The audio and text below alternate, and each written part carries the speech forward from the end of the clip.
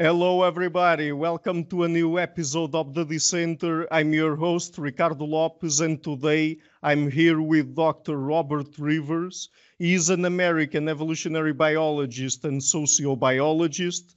He proposed the theories of reciprocal altruism, parental investment, facultative sex ratio determination, and parent-offspring conflict. He has also contributed by explaining self-deception as an adaptive evolutionary strategy and discussing intragenomic conflict. Steven Pinker considers Dr. Trivers to be one of the great thinkers in the history of Western thought. He's also the author of books like Social Evolution, Genes in Conflict, Deceit and Self-Deception, and the most recent one, Wildlife Adventures of an Evolutionary Biologist. So, Dr. Trivers, thank you a lot for taking the time to come on the show. It's really a pleasure to speak to you. Muito obrigado. That's great.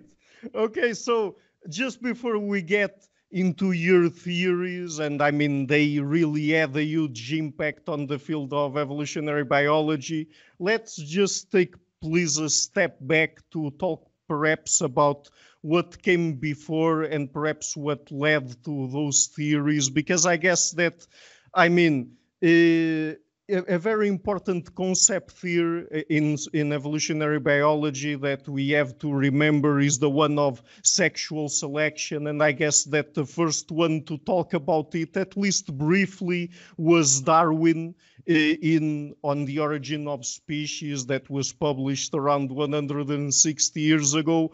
And I guess that for roughly 100 years, people more or less neglected or forgot about sexual selection, and it was really people like William Hamilton that then in the early 60s came up with the idea of kin selection and inclusive fitness theory.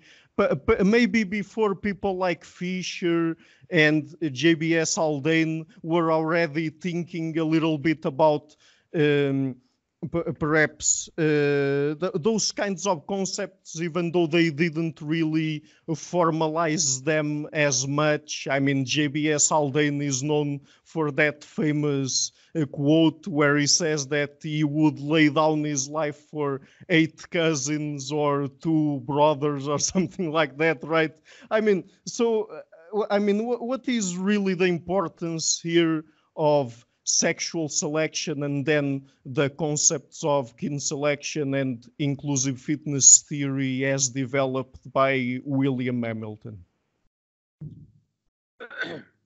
Well, let me step back one step, if you don't mind. This is Right. kind of personal, but I never had a biology course all through high school or college. I never had a chemistry course. I was very advanced in mathematics, and I entered Harvard as an advanced standing sophomore in pure math. But I rapidly lost interest within a year because it was obvious to me that pure math was just a matter of proving something else that was pure math. And often the importance of it wasn't even revealed until 300 years in the future. 300 Right. years in the future, they would say, oh, Ricardo Lopez showed this 300 years ago. So now we can use his equations. And so I lost interest in math. I had no ability in physics, which I tried. So then I decided to switch from truth to justice. So I was a Harvard undergraduate. I asked someone, what do you study if you want to be a lawyer? Poverty law, civil rights law, criminal law, where you hope the criminal is not too guilty. And they said, well, we have no pre-law here, so you study U.S. history. And that's the Federalist Papers, that's the Supreme Court decisions, and that's the entire context of law. So I studied U.S. history, but I rapidly felt that U.S. history was just an exercise in deceit and self-deception. The lies we tell our children about about who we are to make us feel better. So Why are we the greatest nation ever built and the greatest set of people ever to stride the face of the earth? Those were the two central problems in American historiography. So they have different answers. The receding frontier, what that meant was the extermination of successive groups of Amerindians until we took over the whole continent. The benefits of having a upper class Englishman design your political society and so on. So I thought it was just nonsense, you know. No, I had no intention of becoming a historian. I graduated from Harvard, and fortunately I got a job for a company that was putting together the new social sciences for 10-year-olds, and it included hunter-gatherers, it included animals, and it included evolutionary logic. So they asked me in one day, after 2 months of reading, they asked me and they said, "What do you know about sociology or anthropology?" I said, "Nothing." They said, "What do you know about animals?" I said, "Nothing." They said, "You work on animals." Why? Because they cared less about the animals. So on such a thin fulcrum, your entire life can change. Because if they had told me you're going to work on sociology, you and I wouldn't be talking right now, right? But biology, I knew nothing about. So they assigned me a teacher to look after me. And he taught me that natural selection was about the simplest concept in the world. Some individuals leave many surviving offspring, many leave few or none. So by definition, the inheritable traits, or what we would now call the genes, of those leaving many surviving offspring become more numerous, and those leaving few or none become less numerous. And that's it. And you repeat that generation after generation after generation after generation. And what it does is it binds together genes that promote personal survival and reproduction, or as I came to call it, reproductive success. It was like a blinding flash once I got the argument correctly. Because in most of biology, although Darwin was clear on this, after Darwin, everybody went back to thinking natural selection favors what's good for the species. It favors things that promote species survival. That's not true. It promotes things that are good for individual survival within a species that may or may not be good for the species. So there was a whole set of problems that had not been addressed properly, because thinking about why things are good for the species tells you nothing about how it actually evolved. So I came along in 1968. Hamilton was in 64. Fisher was way back in 1930 with sex ratio theory. Haldane, as you pointed out, you know, he was aware of kinship theory with his famous joke. A minister asked him, "Would you give up your life for a brother?" And he said, "No, but two brothers are 8 cousins." So what I discovered was there was this whole empty terrain, social theory, which nobody had done anything to except on the margins. There was sex ratio, there was kinship, and there was senescence. Why do we die when we get older? And otherwise, nothing. So, for reciprocal altruism, which I'll come back to in a second, I said, well, kinship is important, but so are friends. And sometimes friends are more important. And there's an expression I learned, you get to choose your friends, you're stuck with your relatives, which is true. Right. Some of them you like, some of them you don't. And there's other differences. But I then started working. See, I hadn't been studying animals until my teacher took me out, and I studied birds and later monkeys and apes and then lizards in Jamaica and so on. So My logic was very simple. I'll just apply the problem to myself. Friendship, how does it evolve? And then try to state the argument in such a general form that it would apply to species in general. So that became reciprocity. You and I are friends, Ricardo, so I do you a favor and you do me a favor back. It's you scratch my back, I'll scratch yours, but we don't do it at the same time. There's a time lag. So there's a problem of, is Ricardo going to give me the return favor? Let's say Ricardo dies, then he cannot give me the return favor even if he wants to. Or let's say Ricardo wants to cheat a little bit and give me a return favor, but not as big as the favor I gave him. So, okay. The second thing that I got working on was what you just mentioned, parental investment, sexual selection. It became the general theory for the evolution of sex differences in all species that had two sexes, or even hermaphrodites.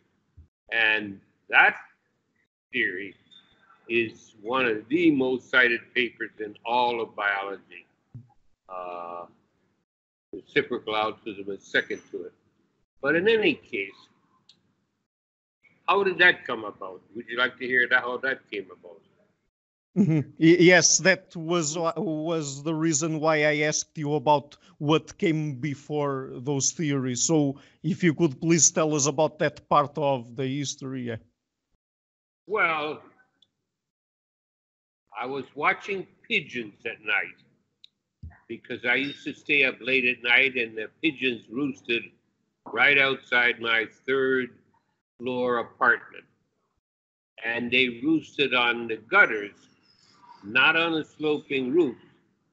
And they roosted together, whether that was for warmth or safety from predators, I couldn't be sure, but I thought it was warmth.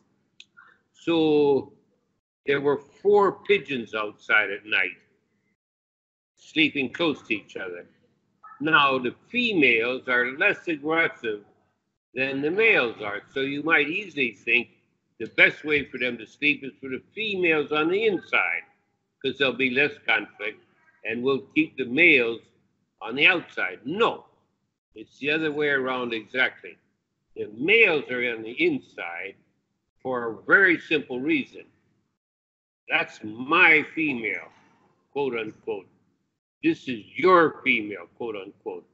I want to sit between her and you because I don't trust you. And you want to sit between me and her because you don't trust me. So right away I said, oh, so this is a highly monogamous species. They often stay married for life. They produce 2 eggs at a time and feed them together and blah, blah, blah. So I say, wow, here you've got a monogamous species, and by the dogma of ornithology, they're completely cooperative. They're a family unit. There's no conflict. But here I see the inklings of conflict over, guess what? Over what we came to call extra-pair copulations, right?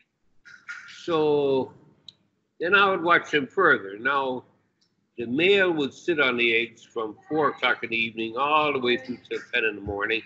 And then the females would sit on the eggs from 10 in the morning till 4 o'clock. So the eggs were always sat upon. But at 10 o'clock in the morning and also at 4 o'clock in the evening, you had an overlap where if you went to the park, you might see some of your males there who were no longer having to take care of their young.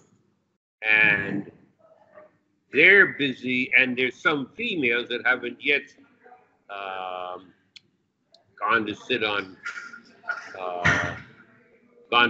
eggs. So they're courting them. So the same males that are acting paranoid over an extra pair copulation, they're going and courting females.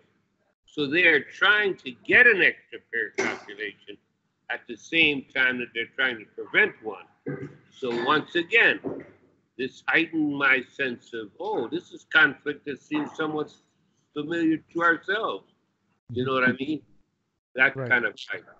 And I could tell you another anecdote or two along those lines, but let me skip it and just say that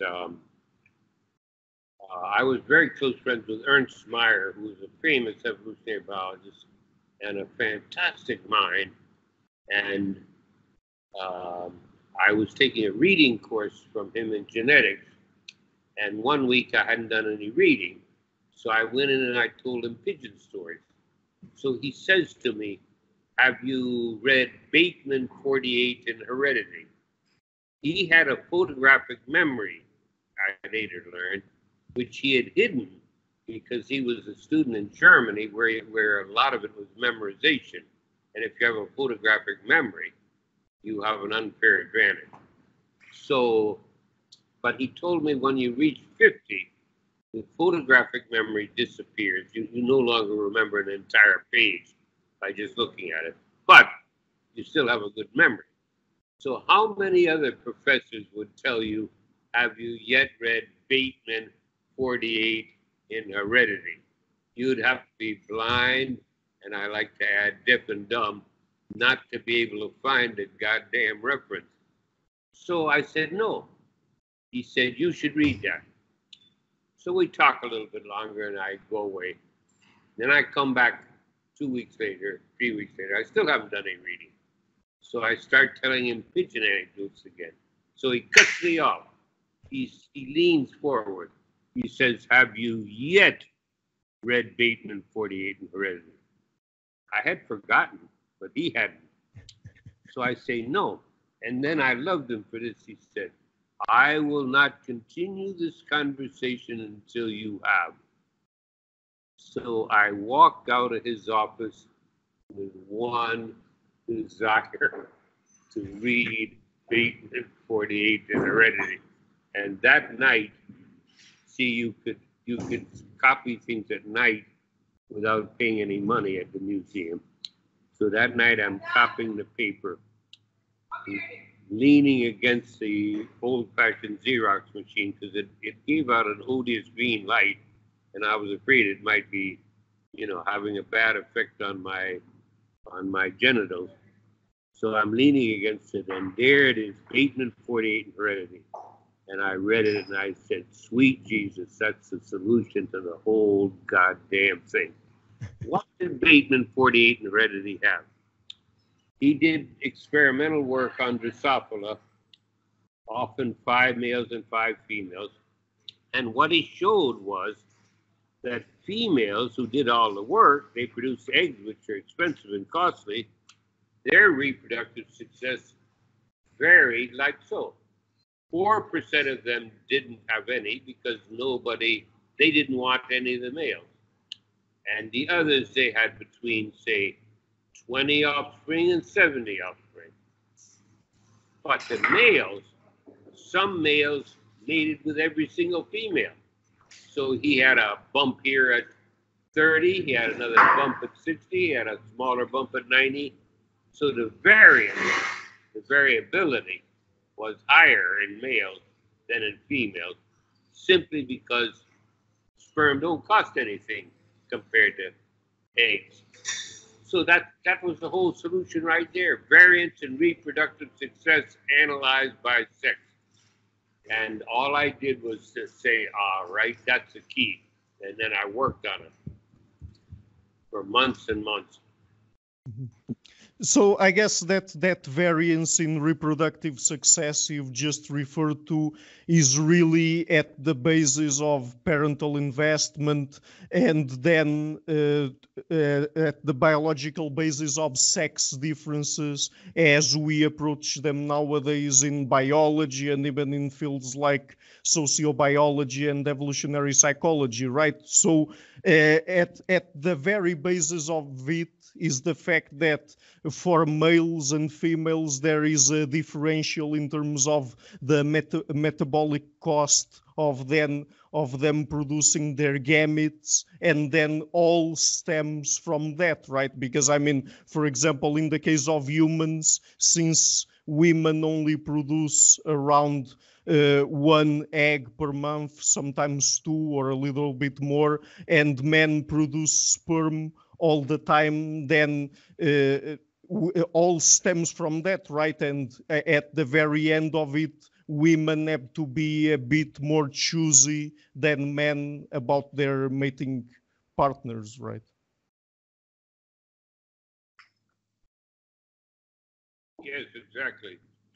I used to joke when I was lecturing to undergraduates years ago that in the last hour, every testicle in this room has produced 100,000 sperm, which is true. And I said, that's a lot of sperm with nowhere to go. And everybody would laugh. So, as you know, of course, for a woman, it's 9 months pregnancy. Right. If you fertilize an egg, and then it's nursing, a couple of years of nursing, and further possible maternal care. So the difference is enormous, you know.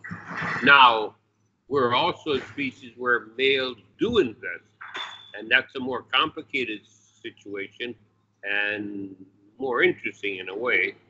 They do not invest as much as females do on average, but they invest probably more than half on average, depending on the relationship, of course.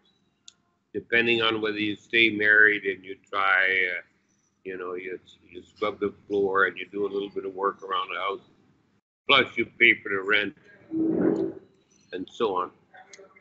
But yes. So, I mean, the degree to which males, and I mean, we could talk specifically about humans, but probably you also want to refer to other species, but the degree to which males have to invest in a particular offspring, it also depends on the ecological and the social circumstances, right? Absolutely. Absolutely. And we still do not understand the evolution of male parental investment as well as we understand some of these other details. And that was true when I published my paper, and it's just still true. Mm-hmm. It's a more difficult problem. Mm-hmm.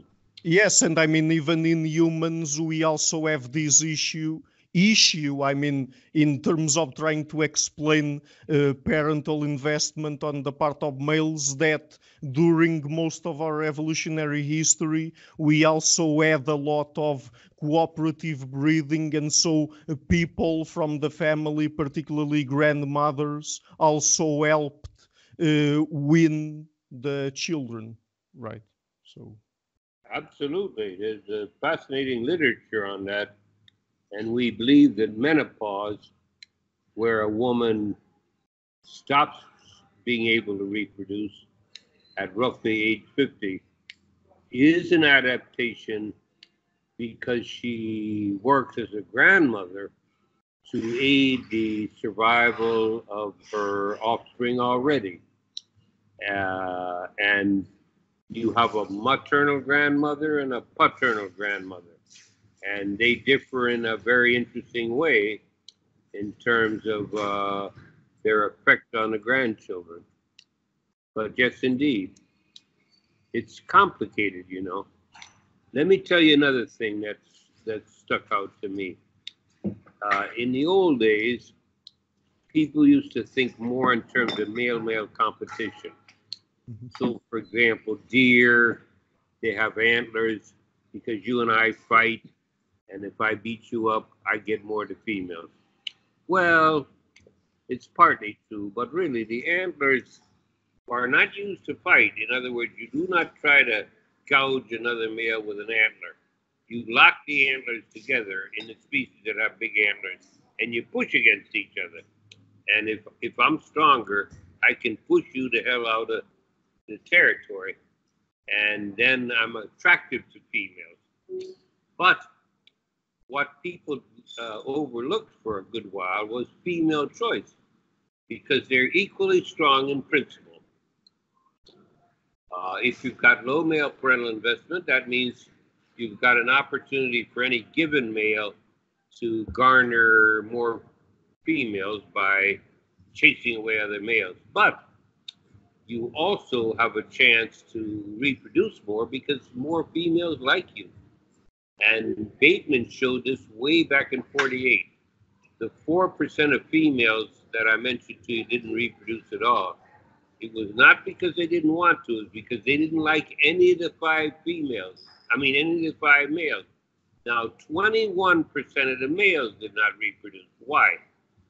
Well, we believe it's because observationally, they were turned down by all the females. So the females didn't like any of the 5. So they got nothing. So one thing that Hamilton discovered way back in 1982 with a female graduate student named Marlene Zook, he came up with a theory that bright coloration so often exists in male birds, for example, because it's hard to be brightly colored if you're sick. We can almost intuitively relate to it, although the logic is a bit different. If you're sick right now, you're going to be pale. But that's because, you're not going to have the blood, the healthy oxygenated blood in your face. But by a similar kind of logic, if you're sick, you're just not able to make your feathers as bright. They've shown this for peacocks. Peacocks with those incredible tail feathers and the number of eye spots. And the more parasites they have, the less eye spots they have. So we're pretty sure that female choice is partly, and a third, let's say, devoted to trying to detect parasite-resistant genes, because you want your children to be healthy. And so you choose a male who looks as if he can withstand parasites. Yes, you've just referred to costly signaling in the case of peacocks, but we also have that in males of other species, and it's basically a form of signaling that can't really be faked, because if that particular specimen went through infection during development or went through malnutrition or something like that, it wouldn't really be able to develop those sorts of features that females are highly attentive to, and are the ones that are really targets of sexual selection. And so it's also a mechanism that species have evolved to try to show something that is not subject to a counterfaction or something like that. And so to really try to go around mechanisms of deception that species have also evolved. And so we have sort of an arms race, evolutionary arms race here, right? Yes, I'm with you. Okay, so let me just ask you now. So we've been talking about sexual selection here, and how it stems from parental and how it stems from parental investment theory and things like that. So it's also the case that, and this is related to parent-offspring conflict. We have kin selection on the one hand, but also on the other hand, we have to take into account that even if offspring have roughly 50% of their parents' genes, they don't share 100% of the genes, and there's where parent-offspring conflict stems from, right? Because the interests of the parents and their offspring are not 100% aligned. Yes, I would be tempted to emphasize it slightly differently, Ricardo. The way you say it is fine, but you do it from the offspring up and say they don't have all the parents' genes. I would rather do it from the parents down and say Well, both. The parents look down, and they are equally related to each of their offspring. Even though the offspring only have half their genes, as long as they're outbreeding, the degree of relatedness is a half. So they value each of them the same. They want to maximize the total number of survivors. Now let's look at you. You're sitting there and you're saying, I'm related to myself by one. I'm related to by Bob Trivers. This is if I'm your sibling by a half. I'm related to Susie Cratcho over here, also your full sibling by half. So therefore, I want more from mom than she is selected to give them. And same thing if dad was working. So parent-offspring conflict is inevitable just because of the asymmetry in relatedness. It's like what you're saying, but I just amplifying it a tiny bit. And to me, it was so obvious. I mean, I remember coming down here to Jamaica once when I was working on it, and I would come down here to study lizards. So one morning I sat out there with a little something to aerate my brain, and I just wrote out the first 4 sections of parent-offspring conflict because it was so obvious. All you had to do is draw a graph of optimizing something from the parent standpoint, then the offspring was different because it subtracted half against it, whereas the mother subtracted the full amount. And so you would get a difference. So you'd get parent-offspring conflict over the end of the period of parental investment. Then you'd get parent-offspring conflict over how much to invest during the period of parental investment. And I was telling someone the other day,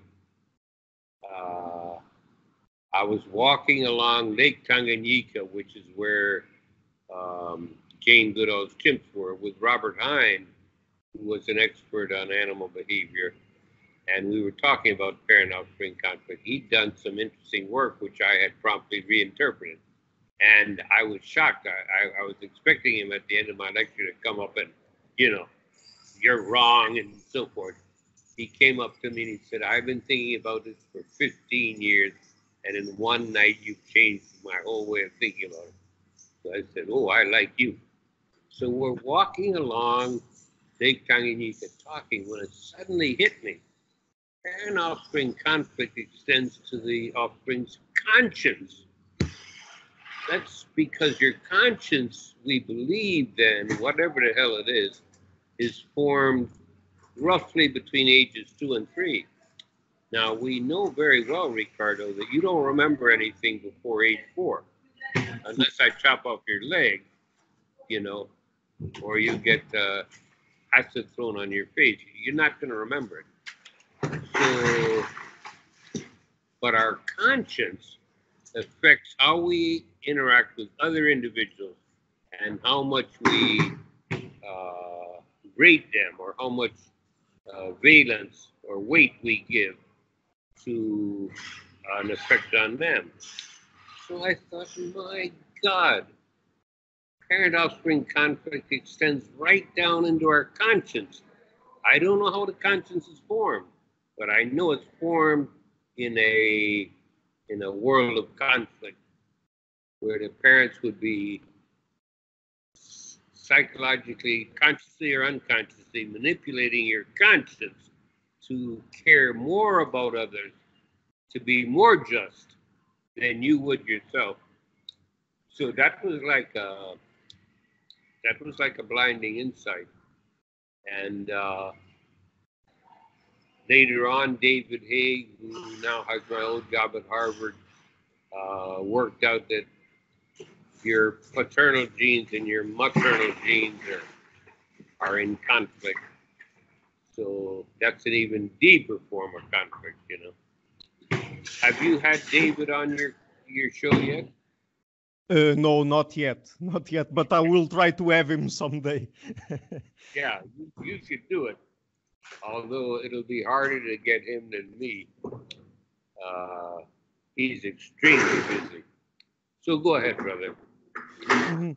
Yes, I was going to ask you. So, with all of these about parent-offspring conflict, so at least part of it also has to do with sibling conflict, because I mean, probably most of the time, I'm not sure if it's most of the time. You can correct me there if I'm wrong, but I mean, it seems to me that most of it stems from the fact that parents usually have more than one child, and when there's at least a second child, then the other one would try to get more resources from the parents. And I mean, parents, at least most of the time, would prefer to invest equally on both children. I mean, there are some exceptions there, and we can talk about that. But What are the exceptions? What are the exceptions? I don't think of a single one. What are the well, isn't it the case that there are some situations where parents decide to invest more, for example, in one of the sexes? I mean, boys or girls, depending on the situation. For example, if they are part of a highly stratified society, probably parents that are high in the hierarchy, they would prefer investing more in sons, and parents down in the hierarchy would prefer investing more in girls. And perhaps you could explain that, but or am I wrong? hold on a second, Ricardo. Hold on. Mhm. Okay. Yes, that example is fine, but in principle, um, when you say there's situations where there's no conflict, the only situation I can dream up where there's no conflict at all is where you're the only child and that's it. They're destined to give birth to one child now. They ain't got nothing else to look forward to, or it's in a kettle. They'll be selected to invest all out in you because them I did them dead soon. So they'll be selected, and you'll be selected to receive the max. So the only situation in which I see no conflict between parent offspring is if there's only one child. Now, what you're talking about are situations where the parents are not selected to invest equally in different children. And that's found in other animals. We don't have to worry about stratified human societies. For example, um, let's say you have a clutch of birds in a nest and they differ in size, as they do. It tends to be that the first hatch is the biggest. The eggs vary typically with when they were laid. And the more nutrients the mother has, the bigger the egg is. Now, let's say you've got four offspring, one, two, three, four, and they differ in size. Now, in some species, the female feeds the smallest preferentially. So she has a strategy, it seems, of trying to get through, of trying to get all four to survive. The father, you can trust us, we just feed whoever is begging hardest. We come to the nest, and oh, you're begging most, so you get it. Oh, you're begging second most, so you get it. So that's the reverse of her strategy, you see, because in her strategy, she may even stroke the neck of the smallest to get it to beg.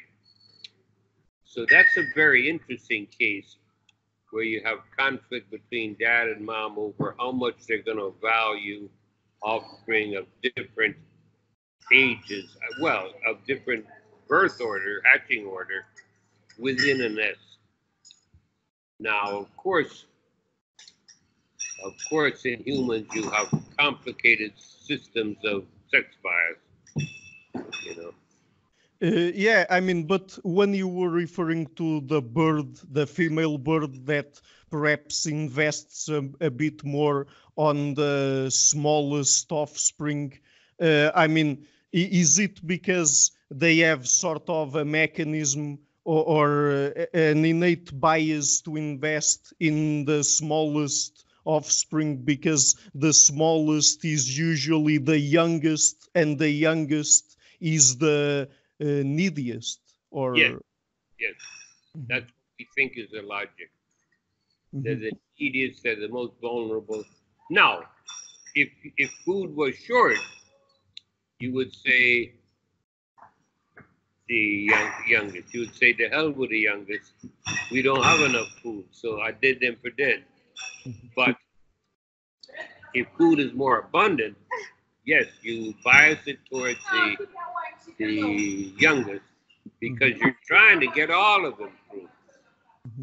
And it just seems, I just remember this species where it just was a visual image where the mother is intelligent and, rational and trying to get them all the way through. And the male comes and he says, whoever is begging the most, you get it, as if he doesn't have a brain.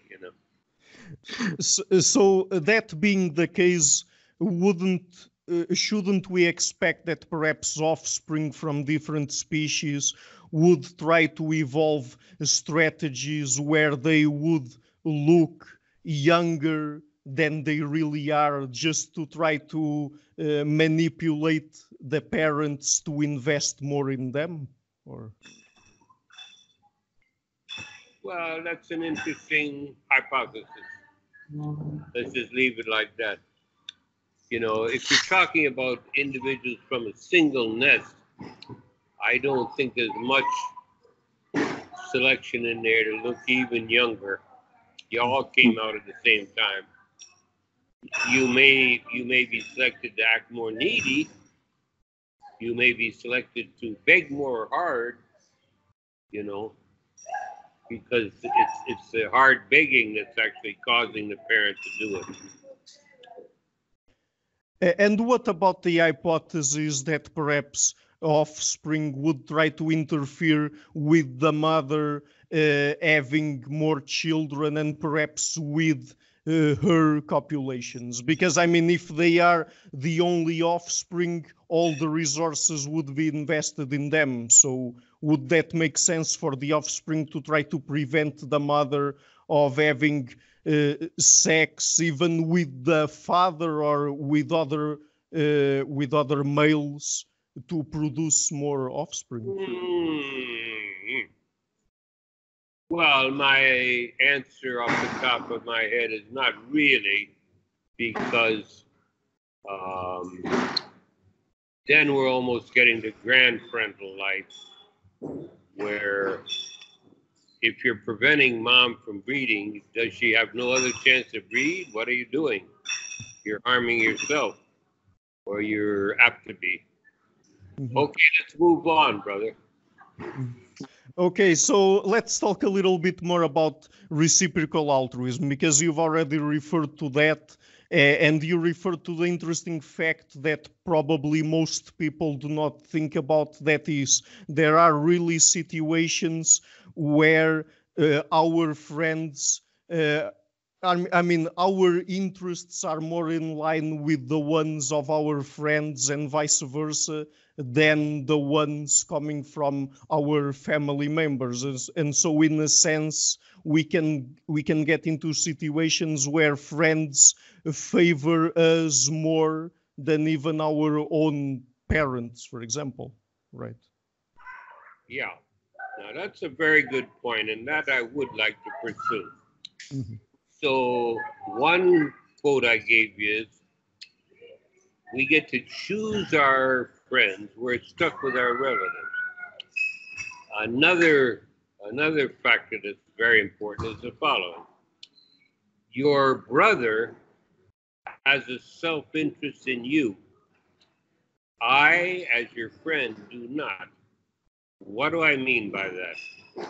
By self-interest, I do not mean that we're both named Lopez, and therefore if you fuck up, You're going to harm me because they're going to say, you see what the Lopez's are like?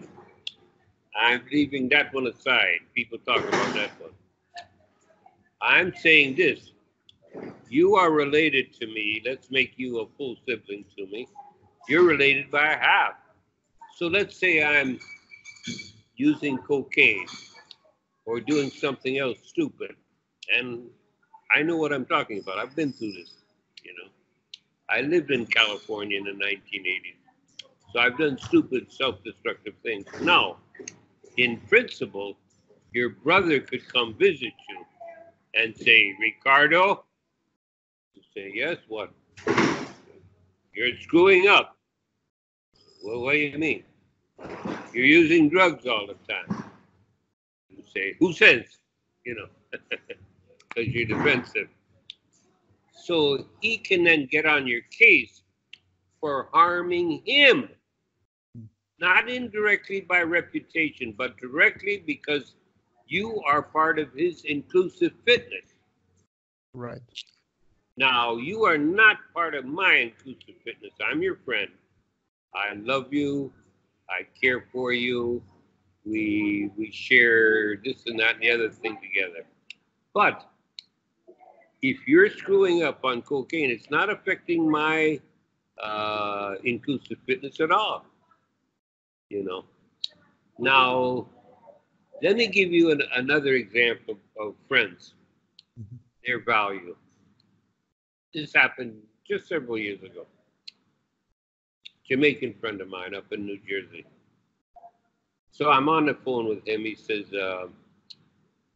what are you doing? He says, I said, I'm writing out a nasty message to leave on a girl's phone, which, as you know, is stupid. If you're going to say something nasty to a woman, better you say it in person so she can forget it. If you put it on her goddamn phone as a message, she can sit and listen to it until she dies of boredom and get angry every time. So I say, I'm thinking of writing, of sending this girl a nasty message on her phone. He says, why are you thinking of that? I said, well, she left a nasty one on my phone. He said, yes, but what's the effect of this is going to be, Bob? She's just going to write a nastier one back. So where's your gain? So this is a famous Concord fallacy, as Richard Dawkins referred to it.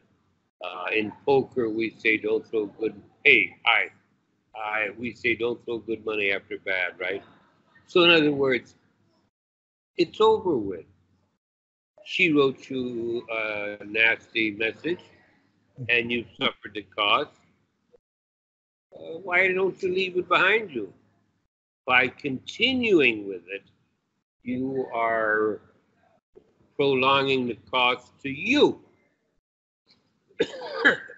Because as I said, he said, all that's going to happen is she's going to write you back a nastier one.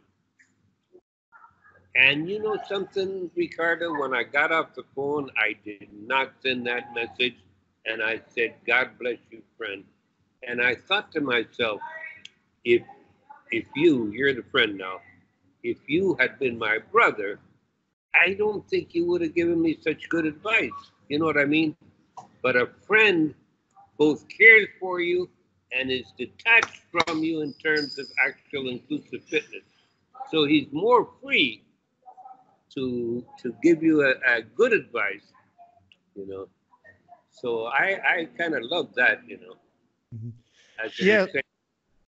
Yes, but I mean, the other side of the question here is, like you referred, of course, I might be harming the inclusive fitness of my brother or my parents through my irresponsible behavior, for example. But in the case of my friend, wouldn't I be harming him, at least his social reputation, if he was known by being a friend of mine and I also had that sort of irresponsible behavior? Ricardo, I want to hit you. You're too far away there. Oh, okay. Oh, well, that's a good point, Ricardo. But I think it's less strong than the kinship effect, because the kinship effect is direct. It does not require a reputational effect. The friendship one does. People say, "Oh, you're a friend of Ricardo Lopez. You're an idiot." Because Ricardo Lopez is the kind of guy who does such and such. You're a friend of him? So yes, in principle, you're right. But I think there's a difference, you know. I think there's a difference between whether we're linked by kinship or just by friendship. Mhm.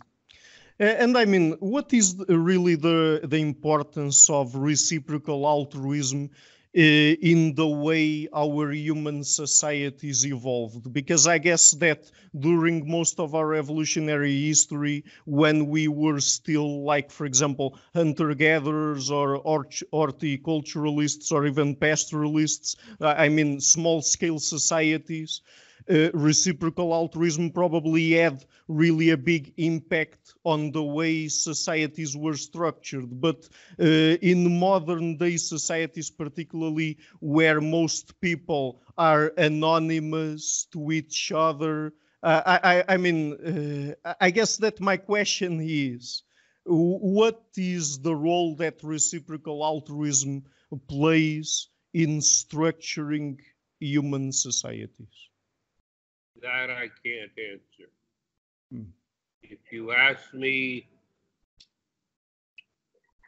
what's the evidence that it's important in other creatures, I can tell you there's just a volume of data now just pouring forth. And it's often been true, or several times been true in my work, that the initial response is interest, and then there's a second response that says, "Hey, this doesn't happen." So, for example, reciprocal altruism. They publish papers saying, "Hey, there is no reciprocity. Here's data from vervet monkeys. Here's data from so and so." I would look at them and say, "These are trashy data," and they miss central facts that are true of almost all creatures. For example, there's a neighbor effect. It's well known in birds. It's well known in other species now.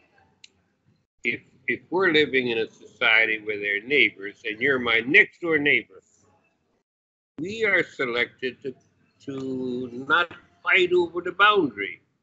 The boundary is arbitrary, for Christ's sake. It doesn't mean anything.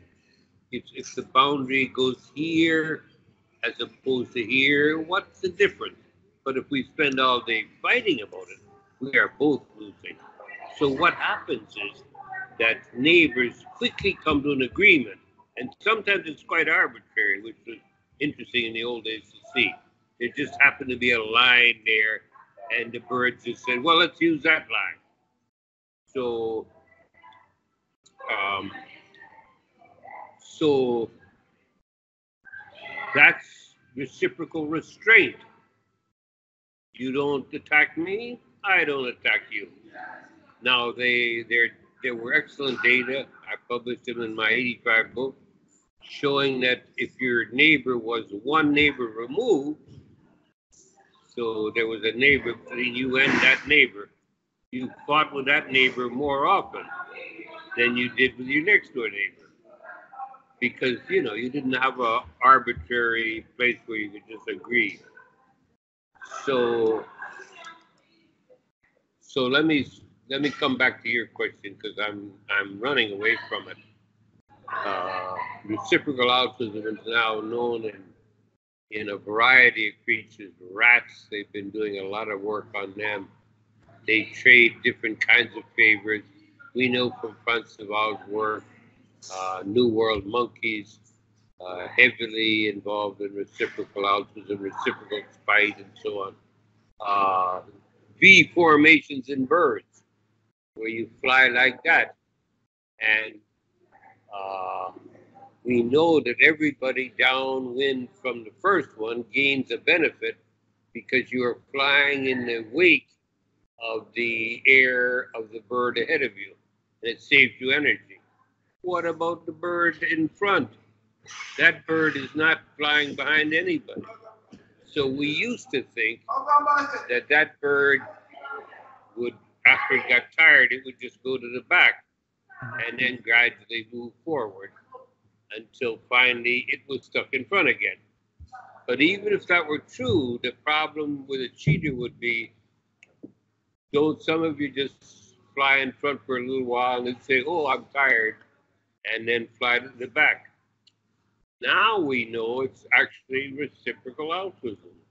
You have one partner that you switch with, and you go back and forth.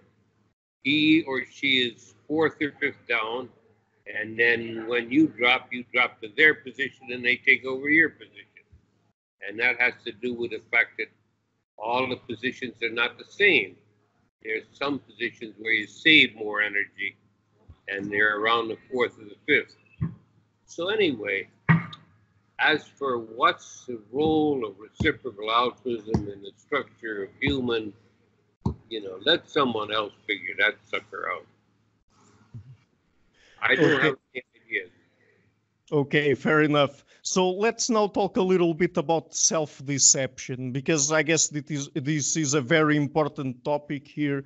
Would it be reasonable to say that self-deception evolved to operate mostly on situations where we want to keep and to protect our social reputation, and also to protect or even increase our mating value in the mating market? Would that be reasonable? Or why do you want to restrict it to that? Well, it's just that it came to my mind that it seems to me that those are probably the biggest domains where it has a real impact. I'm not sure that's why I was asking you if that was a reasonable approach or not.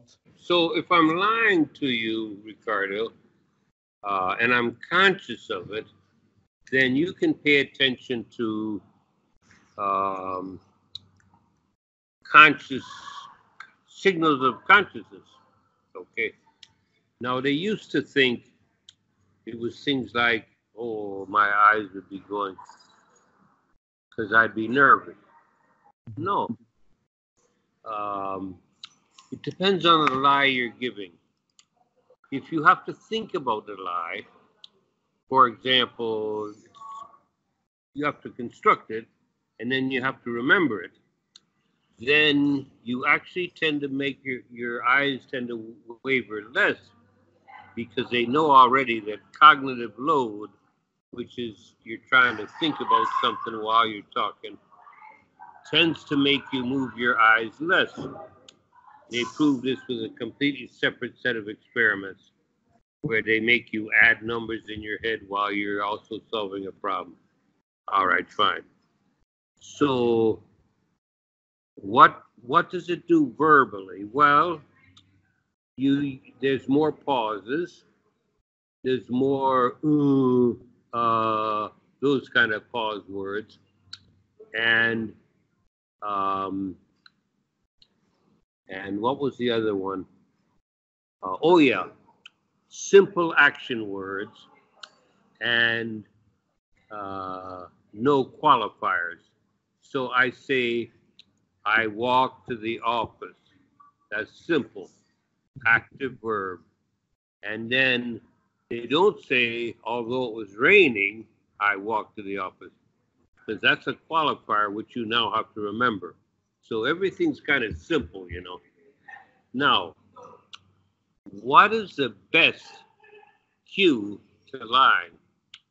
It is a tendency to raise your voice when you're lying, or when you hit the key word, because you're nervous about being detected. Let's say you're lying to your wife or your spouse or your partner, and let's say it involves another individual. Not necessarily, I just got out of bed with her, but, I had lunch with her, something like that. If your wife reads you you may be in for a very unpleasant evening. In fact, you may be in for several unpleasant evenings, right?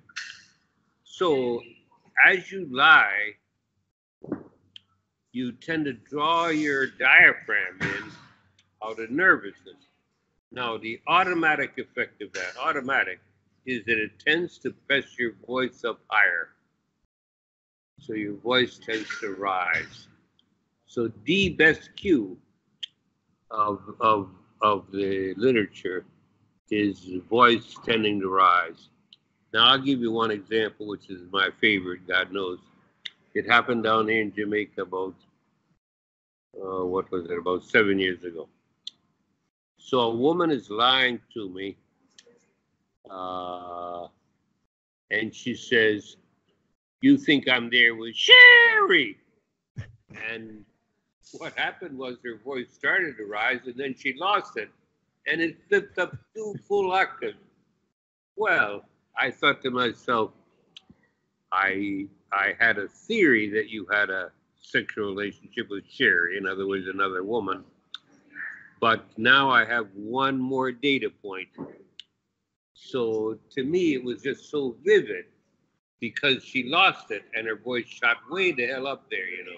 You think I'm there with Sherry. So I do think it's almost a universal feature of our discourse, if we're trying to lie, that we're going to be tempted to self-deception so as not to give off those kind of cues, you know. The other one has to do with trying to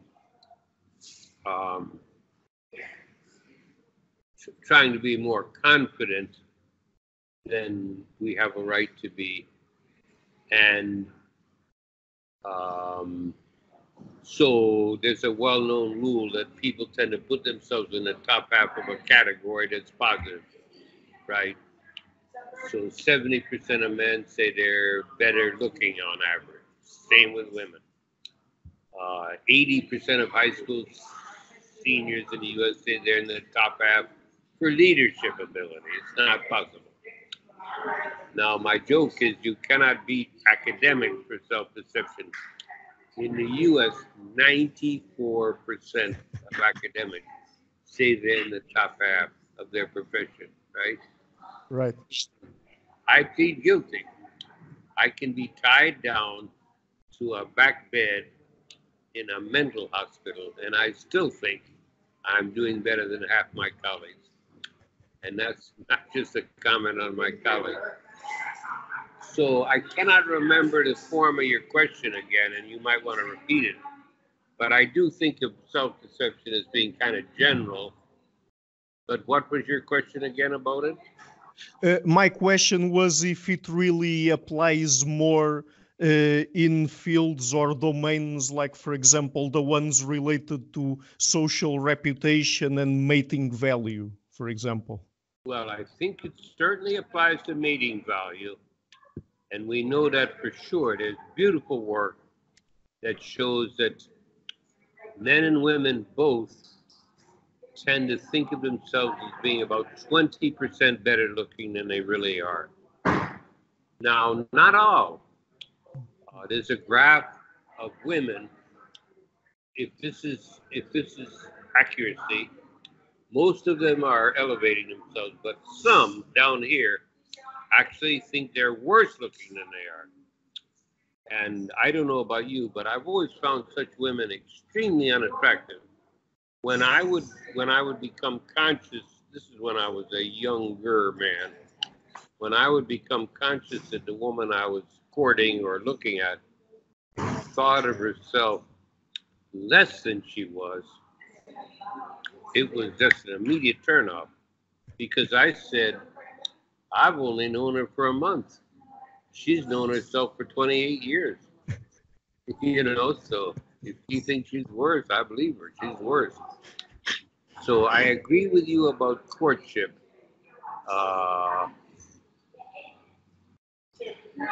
And what was the other category you mentioned?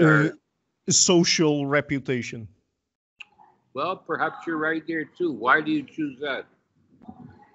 Well, just because it came to my mind that most of the ways people interact with one another, I mean, a common theme of people's interactions probably has to do with the fact that they're trying to convey an image of themselves to other people that really helps to protect or even increase their social reputation, and that is directly tied with fitness, in particularly in social species and in humans. Can you tell me what a social reputation is? Well, social reputation would be, roughly speaking, what people think about you, what they think is your social position in the social hierarchy, and I mean things like that. Okay. So basically, perhaps self-deception here could work as a benefit to people when they're trying to lie in terms of their qualities that might raise their position in the social hierarchy. Like, for example, if they say that they are friends with someone that is really high status, or they are more intelligent than they really are. And I don't know, I could give many examples, so I don't know if that makes sense. Well, I agree with all your examples. That's why when you started to mention like two categories, I'm thinking, I think there are dozens of categories. So go ahead. Mhm. Yes, and I was just going to ask you again about self-deception. If you think that an approach that is very prevalent in disciplines like evolutionary psychology, that is the one related to modularity of mind, and basically the mind being divided in several different modules, and each of them would probably process and hold different information regarding different problems that we have to tackle, if that would in any way help explain how self-deception works. Because I mean, would it be possible, for example, for us to have a module where if it is active, we don't have access to information that is real, I mean, to the real information about ourselves, but then if another module is active, then that information gets shut down, and it is when we don't have access to that information, and it's easier for us to lie about ourselves. And I'm asking you this also because it seems to me that in certain situations, self-deception might be deleterious. So, for example, if I think that I'm stronger than I really am, and I put myself in a dangerous situation, I might die. So, I don't know, things like that. I don't follow social. I don't follow evolutionary psychology very much. Just as I dislike the term sociobiology, Mhm. because it was just invented by Wilson. And then people said he's the father of sociobiology. I said, no, he's the father of the word sociobiology. That's a big difference. He didn't invent the damn field. And the fact that he's gone off the rails now and doesn't believe in kinship theory, doesn't believe in haplodiploidy, he was never very good at theory. I know him a lot. We were close friends, and I love him. And he's a wonderful sense of humor. But evolutionary psychology wedded themselves to certain notions that I don't agree with. The Could you give some examples? Yeah, I'm about to. Mhm. The environment of evolutionary adaptation, the EEA. Ah, natural selection is always grinding ahead. And I've been especially sensitive to data over the last 40,000 years. And because we started increasing in density then. And whenever you increase in density, the parasites are happy, you know. if a mosquito bites me and I've got malaria, and it has to fly 1.5 miles to bite you, you're not getting it, you know. But if we're all packed together so that it bites me and it just flies in the next room and bites 3 other people, it's going to spread. So parasites are a major selective force. I think it's about a third of all selection pressures are parasites, not just in ourselves. I think in species in general.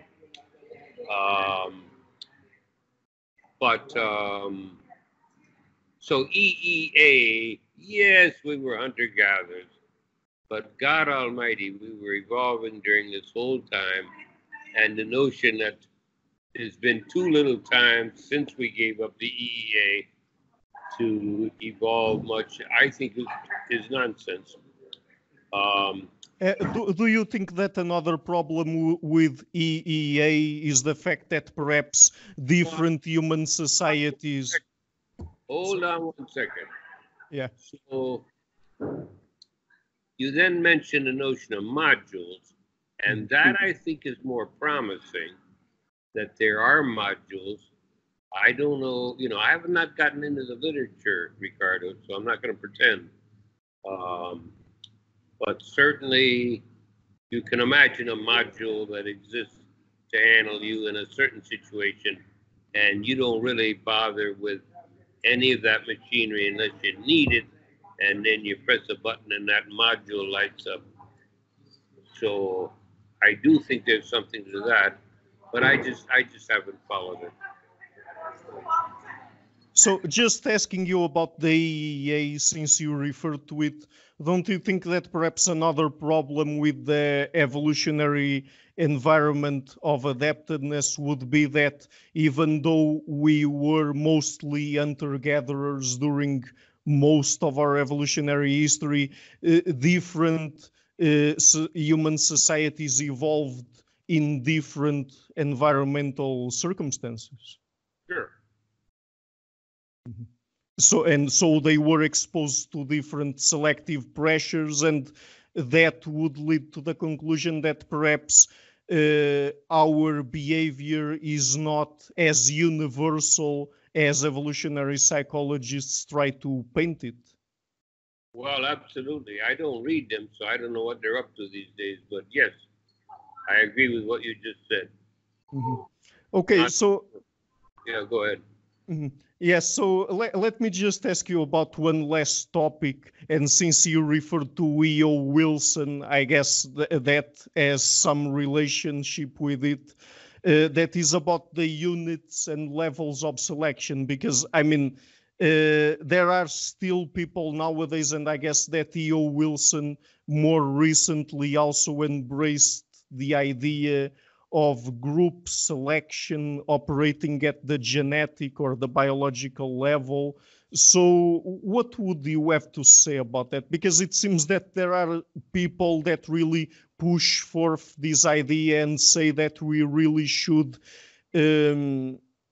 give it some importance, or at least in certain species, like, for example, humans, because we are highly social, and also to try to explain perhaps some extreme cases of altruism like we find in human societies. And yeah, what's an example of extreme altruism in a human society? They give the example of people self-sacrificing in wars and to save a stranger, for example, and people donating blood. I mean, situations where the reciprocity is not really directly there, and it is hard to explain why people would perform those actions.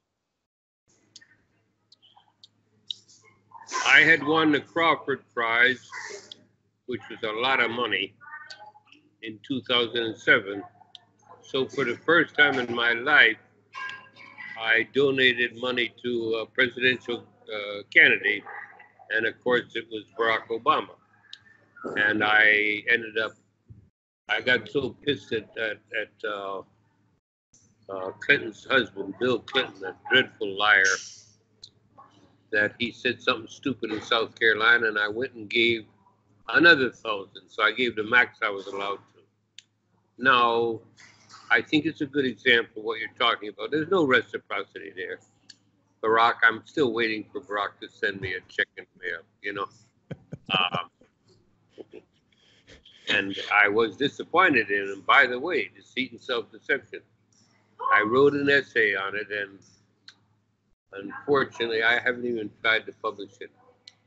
I have 2 essays on modern politics. One is Obama and deceit and self-deception, because I think he practiced it, and I think it had a bad effect on his presidency, right?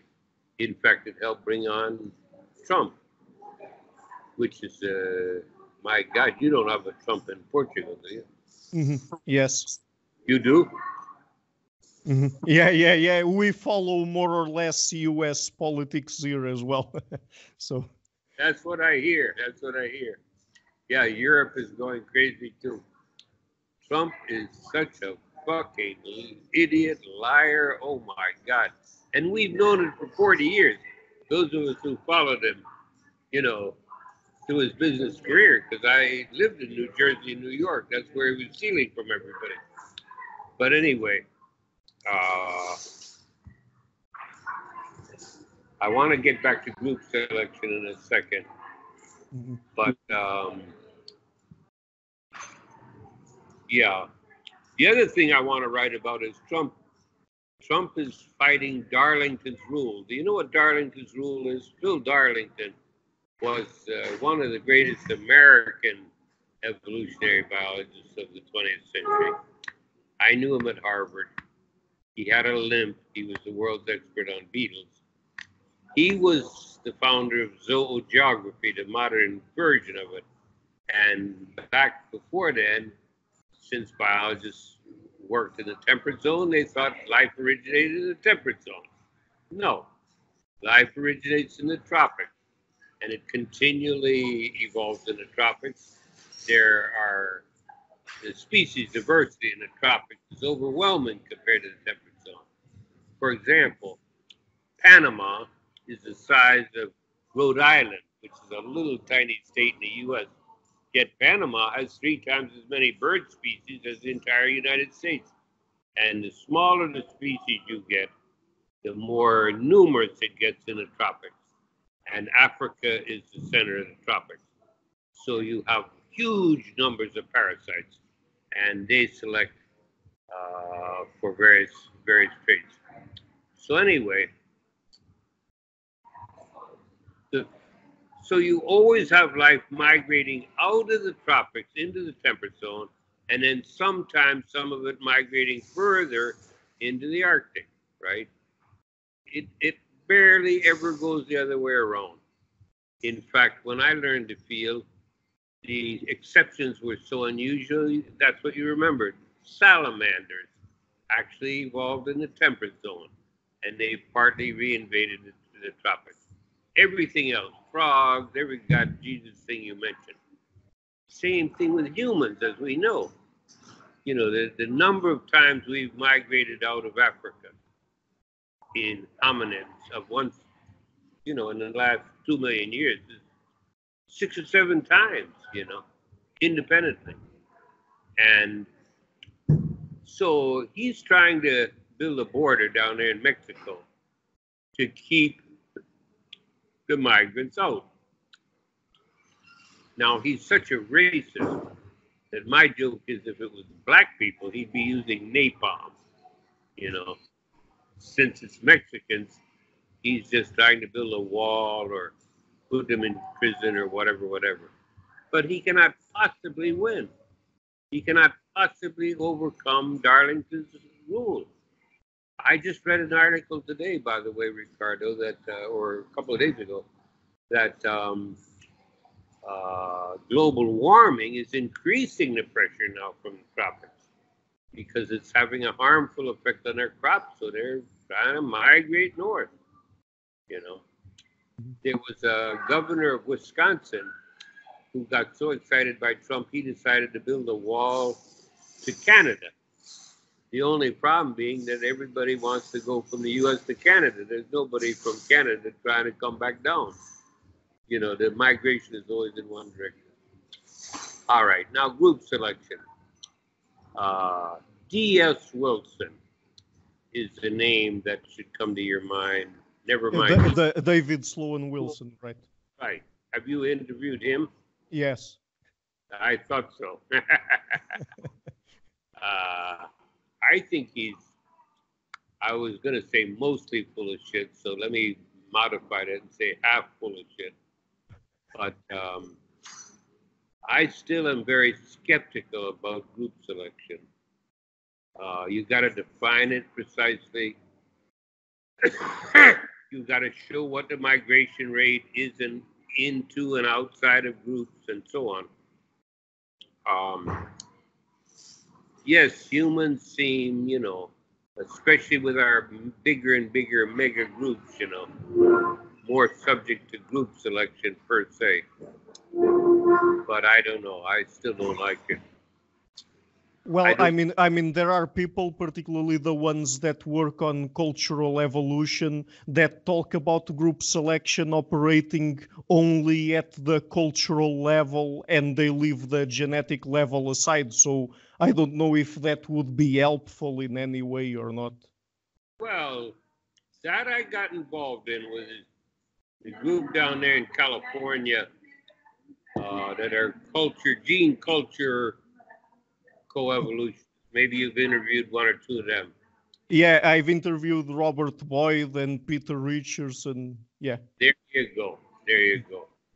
And I was most unimpressed. I got into an argument with one of those two guys. Was it Peter or Robert? That's how bad my memory is now. And the more we argued, the less impressed I was, because they wanted to make out that the cultural unit was exactly analogous to a genetic unit. And that's bullshit. Because a gene we can actually define, describe, we can even give base pair structures. Cultural units, they change almost as we propagate them. I give you an idea, let's say, and you take the idea, but you moderate it as it arrives in your brain. And then you turn to someone and say, I heard an interesting concept from Robert Trivers, and here's how I represent it. And it's already changed. So how in God's name he can pretend that gene culture units are like genes? I mean, precisely, metaphorically, but precisely. It's gibberish to me. And I mean, that would be the same problem that a concept like meme, as invented by Richard Dawkins, would have, or not? Absolutely. The only thing is, meme, I thought, was just an invention of his to make it seem like the selfish gene was even more powerful than it was, because all the other chapters were on everybody else's work, mostly my own. And then he decides to invent one on memes. But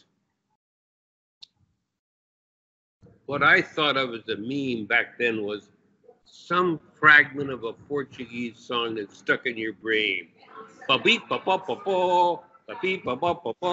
know, how it's stuck in your brain and it goes on for weeks and weeks. That's a meme to me. Some fragment of verbiage that manages to replicate itself in your own brain and maybe also spreads. But yeah, I haven't been in love with that. But Ricardo, you maybe it's especially true at my age. I'll give you a lie about my age if you want. I tell people down here, I know I look like I'm 48, but I'm actually 66. Both of those are lies. I'm 76, And I don't look like I'm 48 either. But I don't have quite the power that I had earlier.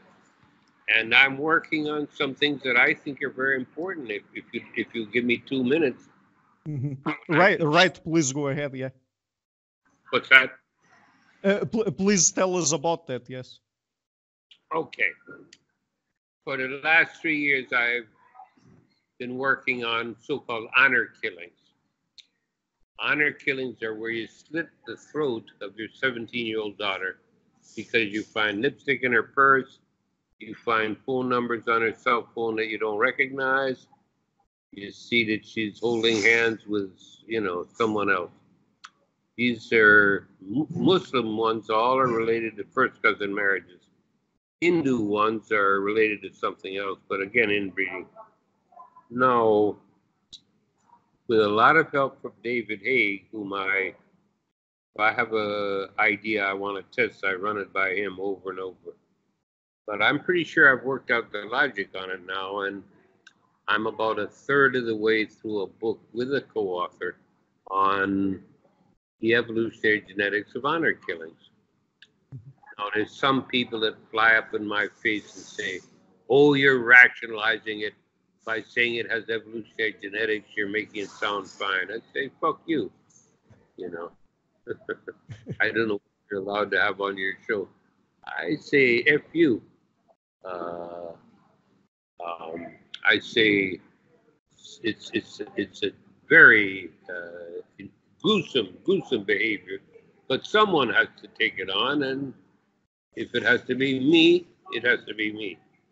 So a lot of these topics that you were just mentioning, like group selection, gene culture coevolution, some of the earlier stuff, I have to just, evolutionary psychology, I just have to say basically I haven't been following, and I have to concentrate on what topics that I still have energy to concentrate on.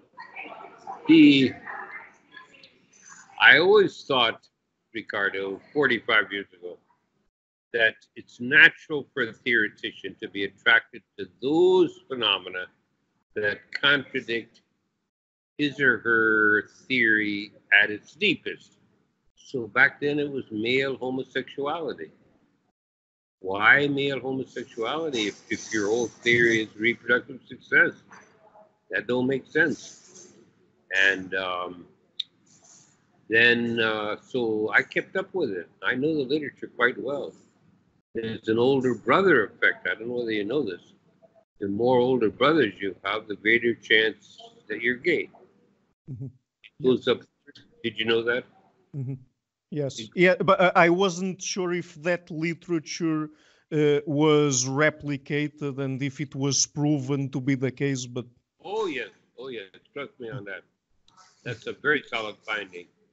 And it's about a 30% effect per older brother. So when I lecture on it, I tell people now, don't get frightened if you have 5 older brothers, because it starts at about 2% for you, and then it jumps to 2.6, then 3.3, then 3.9. So maybe you're up to 5%. So you're still 1 in 20 chance only. No, that's for sure. Now, genes were discovered back in 1963, XQ28, and that has been confirmed.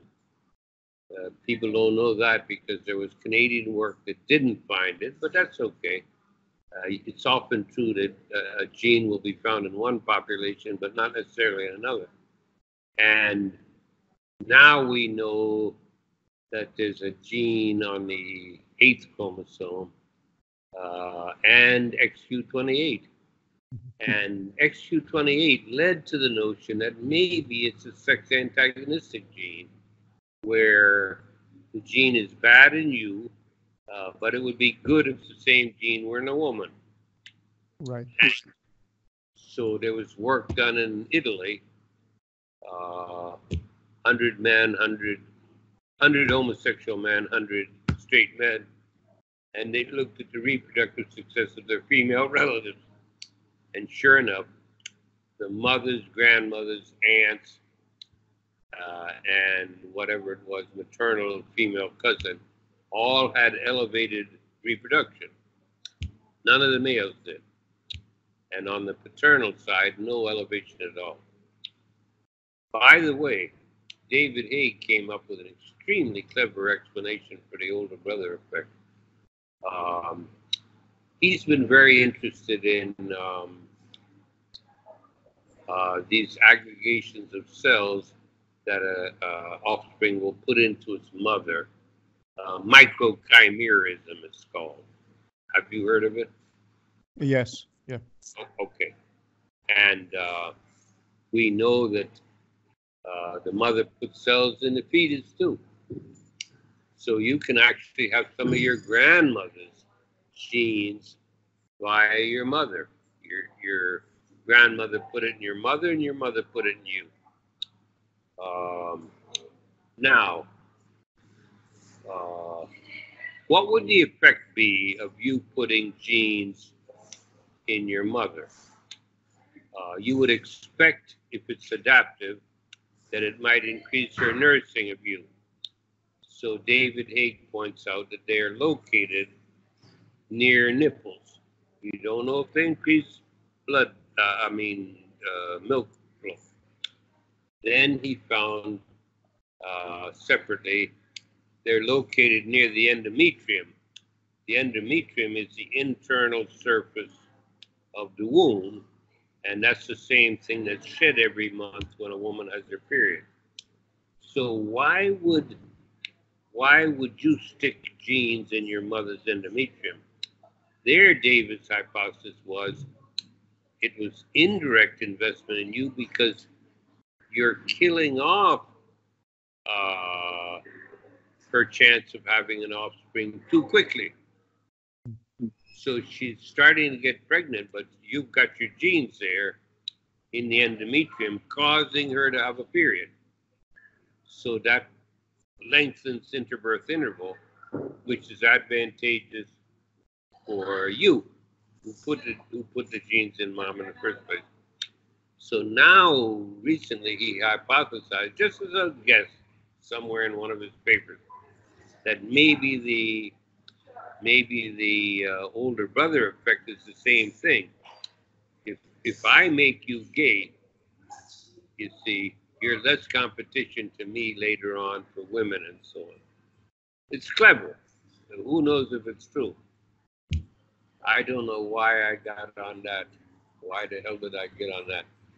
Well, probably that I've just gotten, I wrote this book on selfish genetic elements with Austin Bird, 15 years of my life.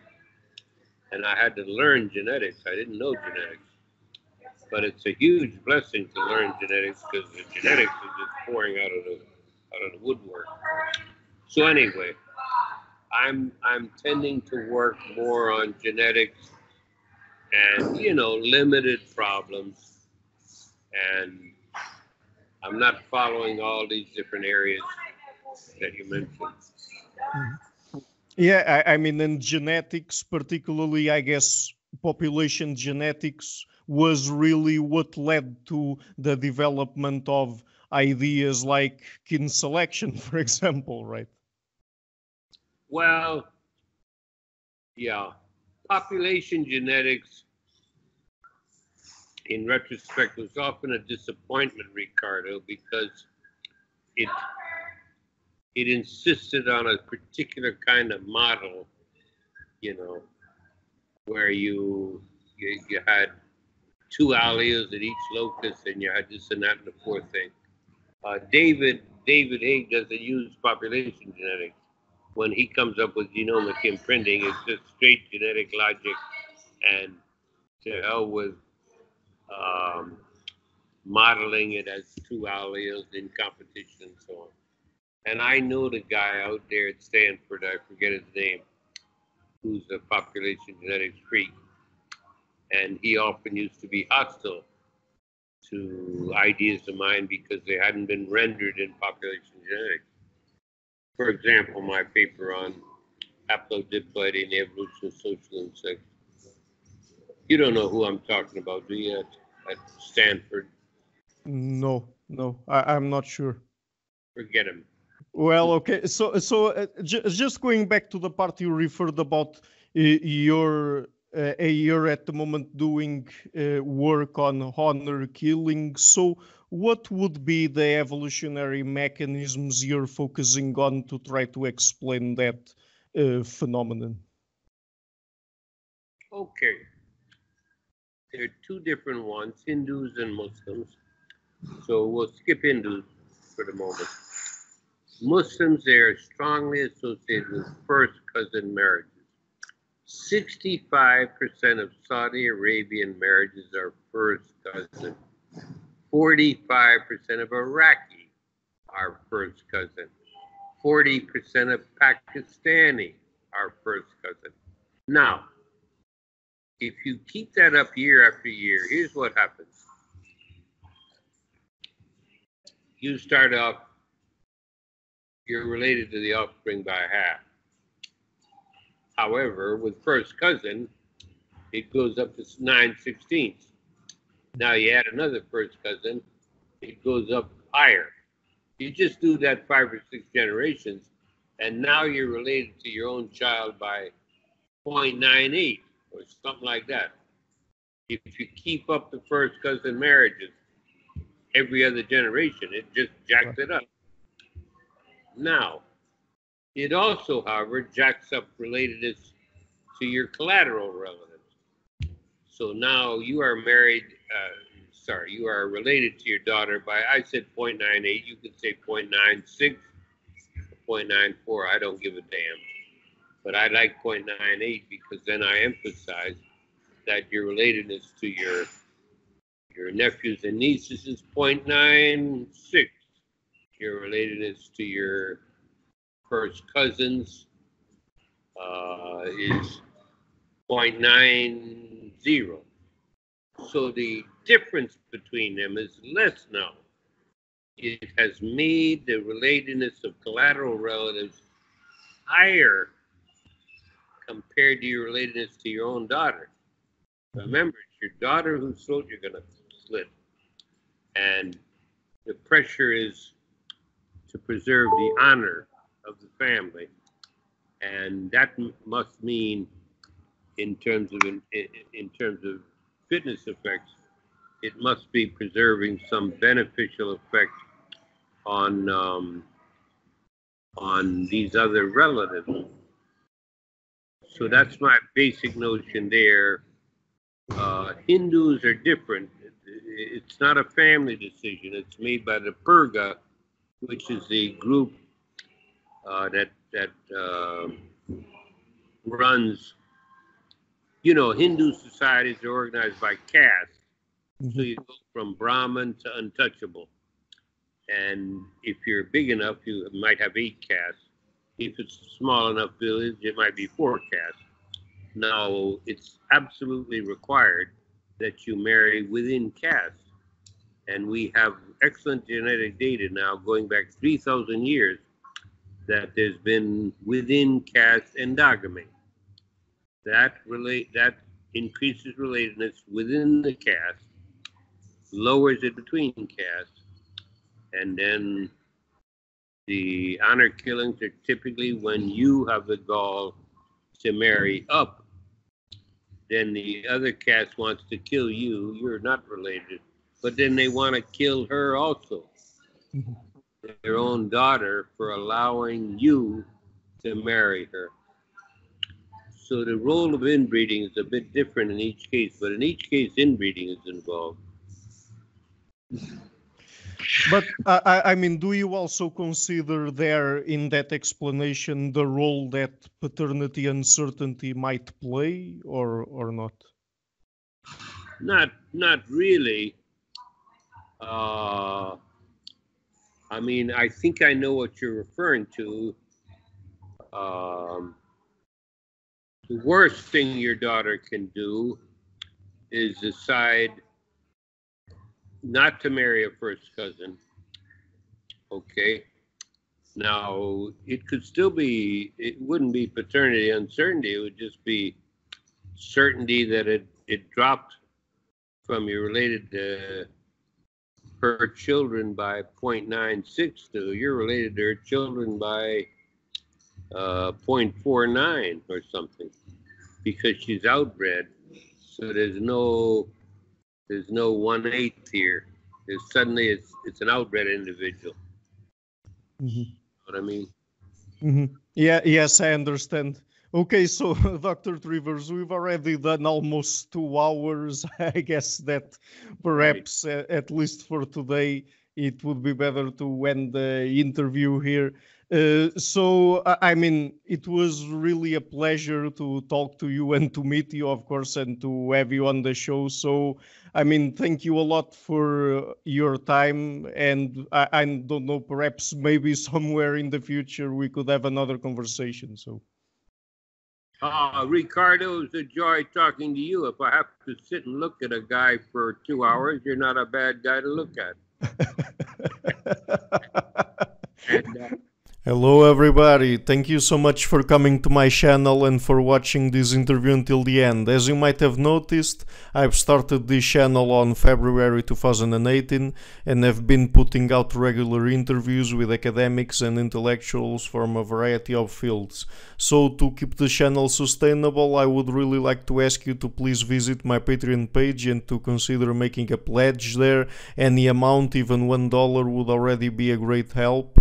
Otherwise, and if you like what I'm doing, please share it, leave a like and hit the subscription button. You also have the alternative of supporting me on Subscribestar or PayPal. I would also like to give a huge thank you to my patrons Karen Litzke, Anne Blanchett, Peruga Larsen, Lau Guerrero, Chantel Gelina, Jim Frank, Francis Ford, Hans Frederick Sunda, Brian Rivera, Lucas Stafiniak, Sergio Condriano, Jan Haninen, and my 2 producers, these are Webb and Rosie. Thank you for all.